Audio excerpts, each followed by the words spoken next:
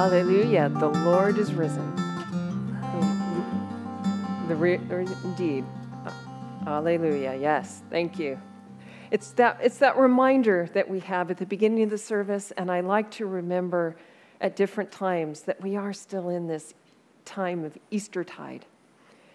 Another reminder in our service, something that we hadn't really talked about this year around, but is our Paschal candle. It was we first lit it. I brought it out, and we lit it on Easter Sunday. And it's a reminder that it's for the first 40 days of Eastertide that Jesus was walking here on earth. He rose, and that he was walking and he was appearing to the disciples at different times. Yes, you've heard that Eastertide is 50 days because it's 50 days until Pentecost, and yes, it is. But he only walked here. He only appeared to people for the first 40, and then he ascended. So the candle is our reminder and our symbol of that season of our time. As John mentioned at the beginning of the service, that during this time, we're looking forward to that time of Pentecost when the Holy Spirit comes. But the scriptures more and more are pointing to us to tell us about what life is like once the Holy Spirit comes. That's the book of Acts. That's what the whole book is about. I love studying the book of Acts because there's so much there that really points for us for how we as Christians and how we as a church can be moving forward and can walk in our faith and what that can look like. In today's scriptures, we get reminded.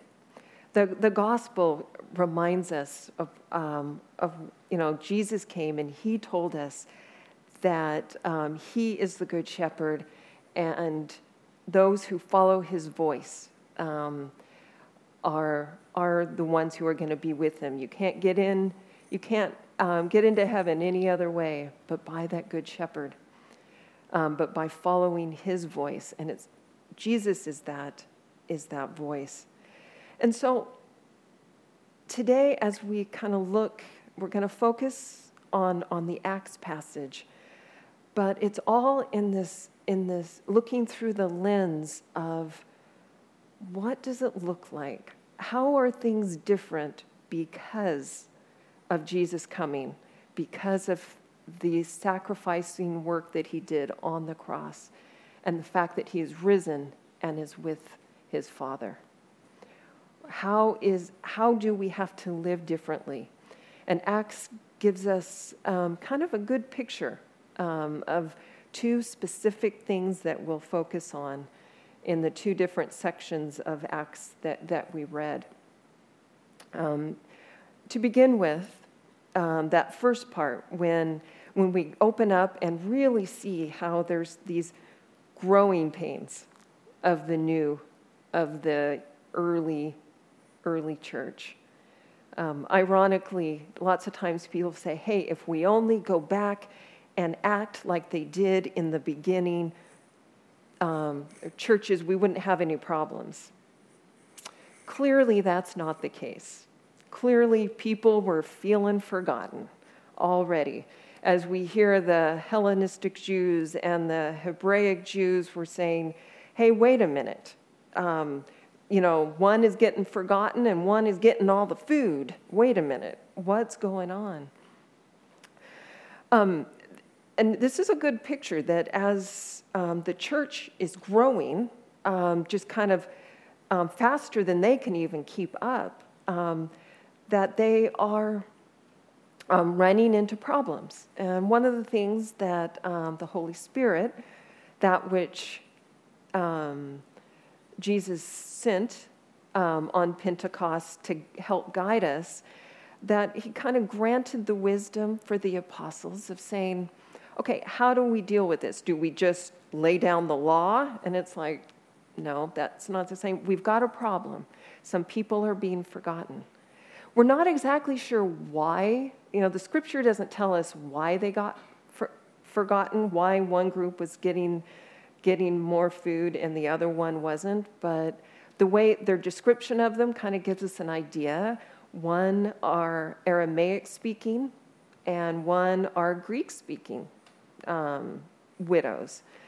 And of the Jews. And so we get right there, we get this idea that there could have been a language barrier, but kind of in today's language, there are some cultural differences, not in what they believed, but in the way that they lived, and that may have been part of it that fell into it.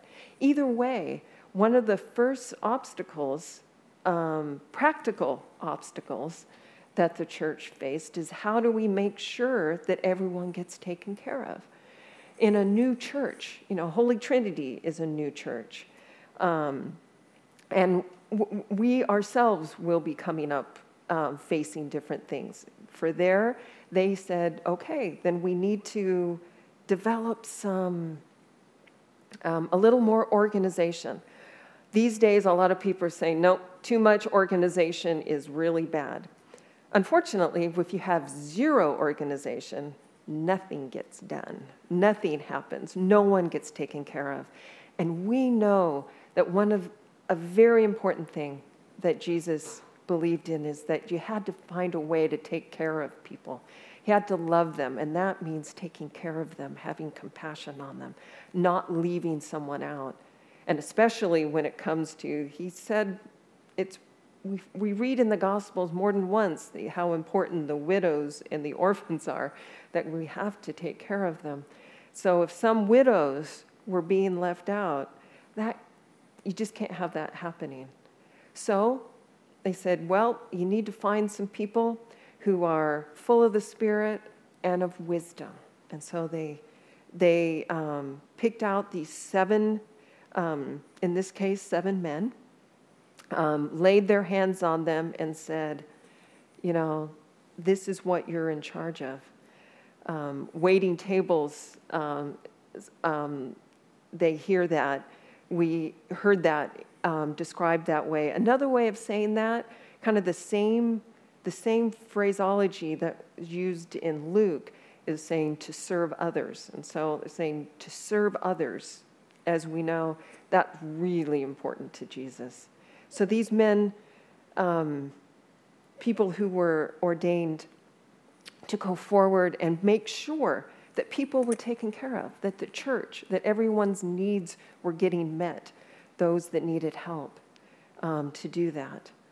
It didn't stop them from sharing the word. They had to be wise and full of Spirit, and because then we go on and hear about Stephen. About how he went about and he was constantly sharing about Jesus to everyone that he ran across. This part that came up, this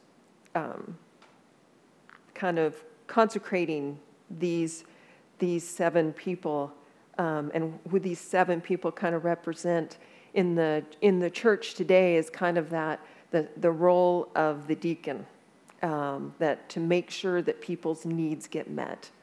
You have other things that are a part of it, because God can use you in many different ways.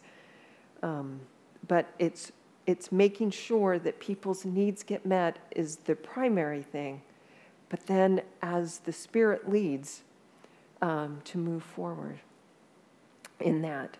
And so then we see Stephen, as I had mentioned. He made sure he was a part in making sure that everyone got taken care of, but he wanted to make sure that people understood the purpose that Jesus died for, and that he was the Messiah, and that he is the one that we all have to look towards. That this good shepherd is the way forward. That there's a reason that there's a hope both in life and in death. And some people, I run across this a lot when I'm at the hospital, because that's when a lot of people, they're all of a sudden they get confronted with, well, what do I believe? And it's like, well, I believe this because I want to know what comes after life. But one of the things I think we see so strongly in Stephen, and we even got a glimpse of it in our reading in Peter, that there's a hope in what's to come after life, but there's also a hope in what we're living right now, that there is so much that God has for us and he's calling us to in today's life. There's ups and downs in it, but he is calling us and saying the church, the people, faith is an everyday thing, that we have this, there is a hope as we keep walking forward, even when things get hard, even when we don't understand, even when we have this government over us. Because remember, after Easter, the disciples were trying to remember in those first 40 days that they just watched who they thought was their Messiah die on a cross. And so they were having to try and overcome what the world was telling them, that, no, he's dead. That's done. It's beyond that. That there's more, but that there's more to it, and a faith. Well, in Stephen's life, as we heard, he's the first known martyr in Christianity. But we saw that he was sharing all of this with people. The power of the Spirit was very strong in him, and he said that he was full of this Spirit's power and grace and all the things that he did. However, the non-Jesus believing Jews didn't care for that, did not care for what he had to say, and they got a little annoyed. There was a whole chunk that we didn't read, and it was all about when Stephen's response to the Sanhedrin, the response saying that he was blaspheming, saying Moses, wasn't real, disregard everything Moses said. Well, and they said, well, is this true or not? And he went on to talk about the ministry of Moses and how the people kept having this tug-of-war with him because they kept turning away from God, and Moses. And he basically proved that, oh no, he knows exactly who Moses is. And that was very important. And just as the people disregarded Moses so much of the time, then he turned and accused them and said, just the way you denied the Messiah and killed him, and just turned that away. And as you heard, the Sanhedrin did not like that. The leaders did not like that, turned on him. I love the picture when he said, when they accused him and said, no, you're blaspheming, he looked up and said, look, heaven is open, and there's Jesus standing at the right hand of God. I could just picture this. They closed their ears. That's what the scripture says. They closed their ears. And can you just send this? La, la, la, la, la. Nope, I'm not going to believe it. Nope, nope, nope, nope, nope. Because they couldn't. Because what they did next, they could not even listen to themselves or see what they were doing as they turned in pure evil and stoned him. And that's what we see in today's world. There's no way that people can have open eyes, open hearts, and do that kind of a terrible thing. There's no question that what they did to Stephen was absolutely terrible. It didn't have to happen. And it was just so similar to that picture of Jesus that had a sham of a trial, and then he was killed in his innocence in this case. But one of the things that I wanted to point out, that as we first talked about that, showed how much we have to make sure that we are still serving each other and caring for each other. It's one of those things as we follow in the Good Shepherd's way, and we follow in Jesus' way. Stephen also showed us at the end of his life one of those other really big things that we have to follow in, that is so against what the world is, and that Jesus reminded us during his ministry here, that is so instrumental in it, and that really is one of those defining features.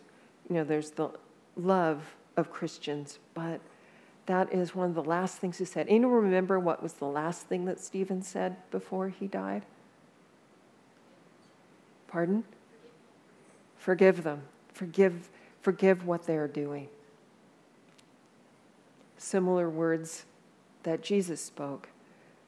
But Stephen was following in his Savior's footsteps in the sense of saying, I know what's important, and this is one of those things that I have to stand up for what's different, and that is I have to forgive them even though they are killing me. And it's one of the hardest things in this world is to forgive those who wrong us.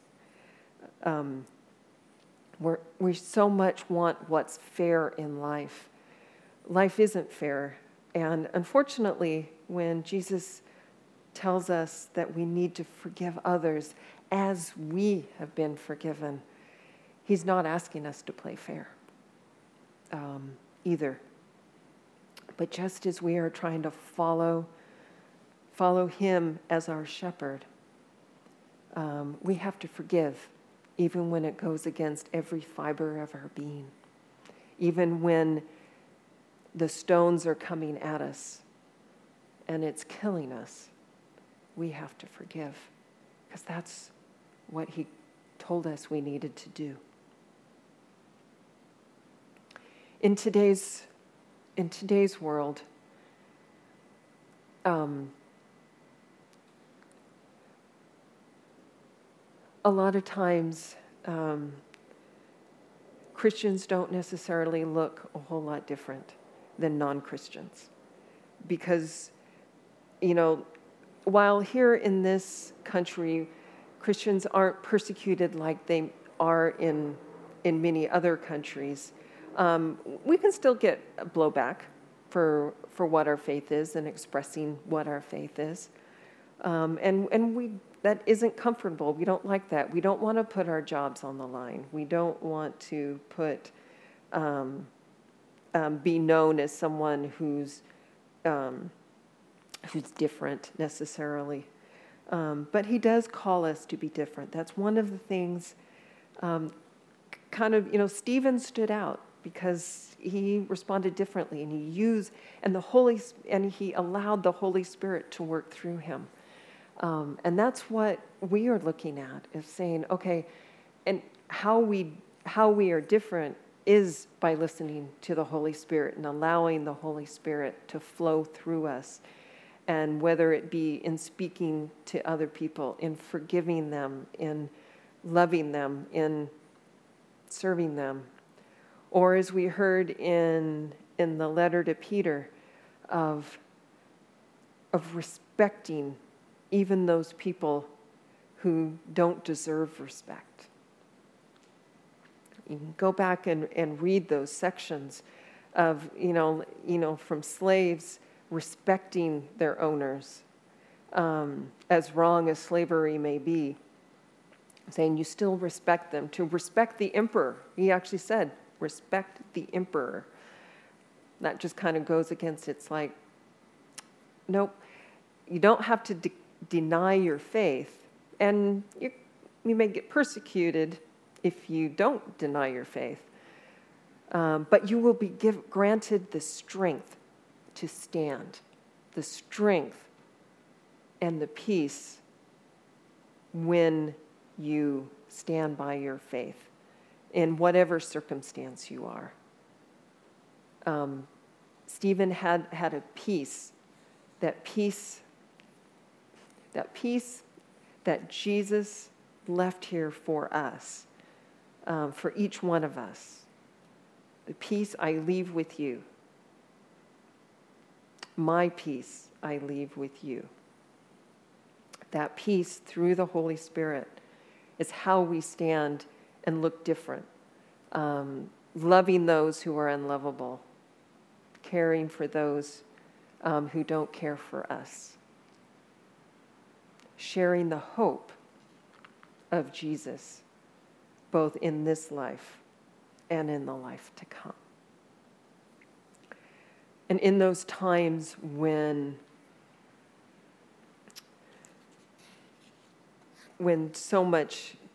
things can be so hard, in the world here, whether being growing pains in our church. I'm sure as this church grows, we'll come up and saying, here's an issue. And we'll come together in prayer and find a way through it and find solutions.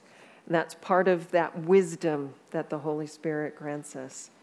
But in our everyday life, whether it be with our colleagues, our neighbors,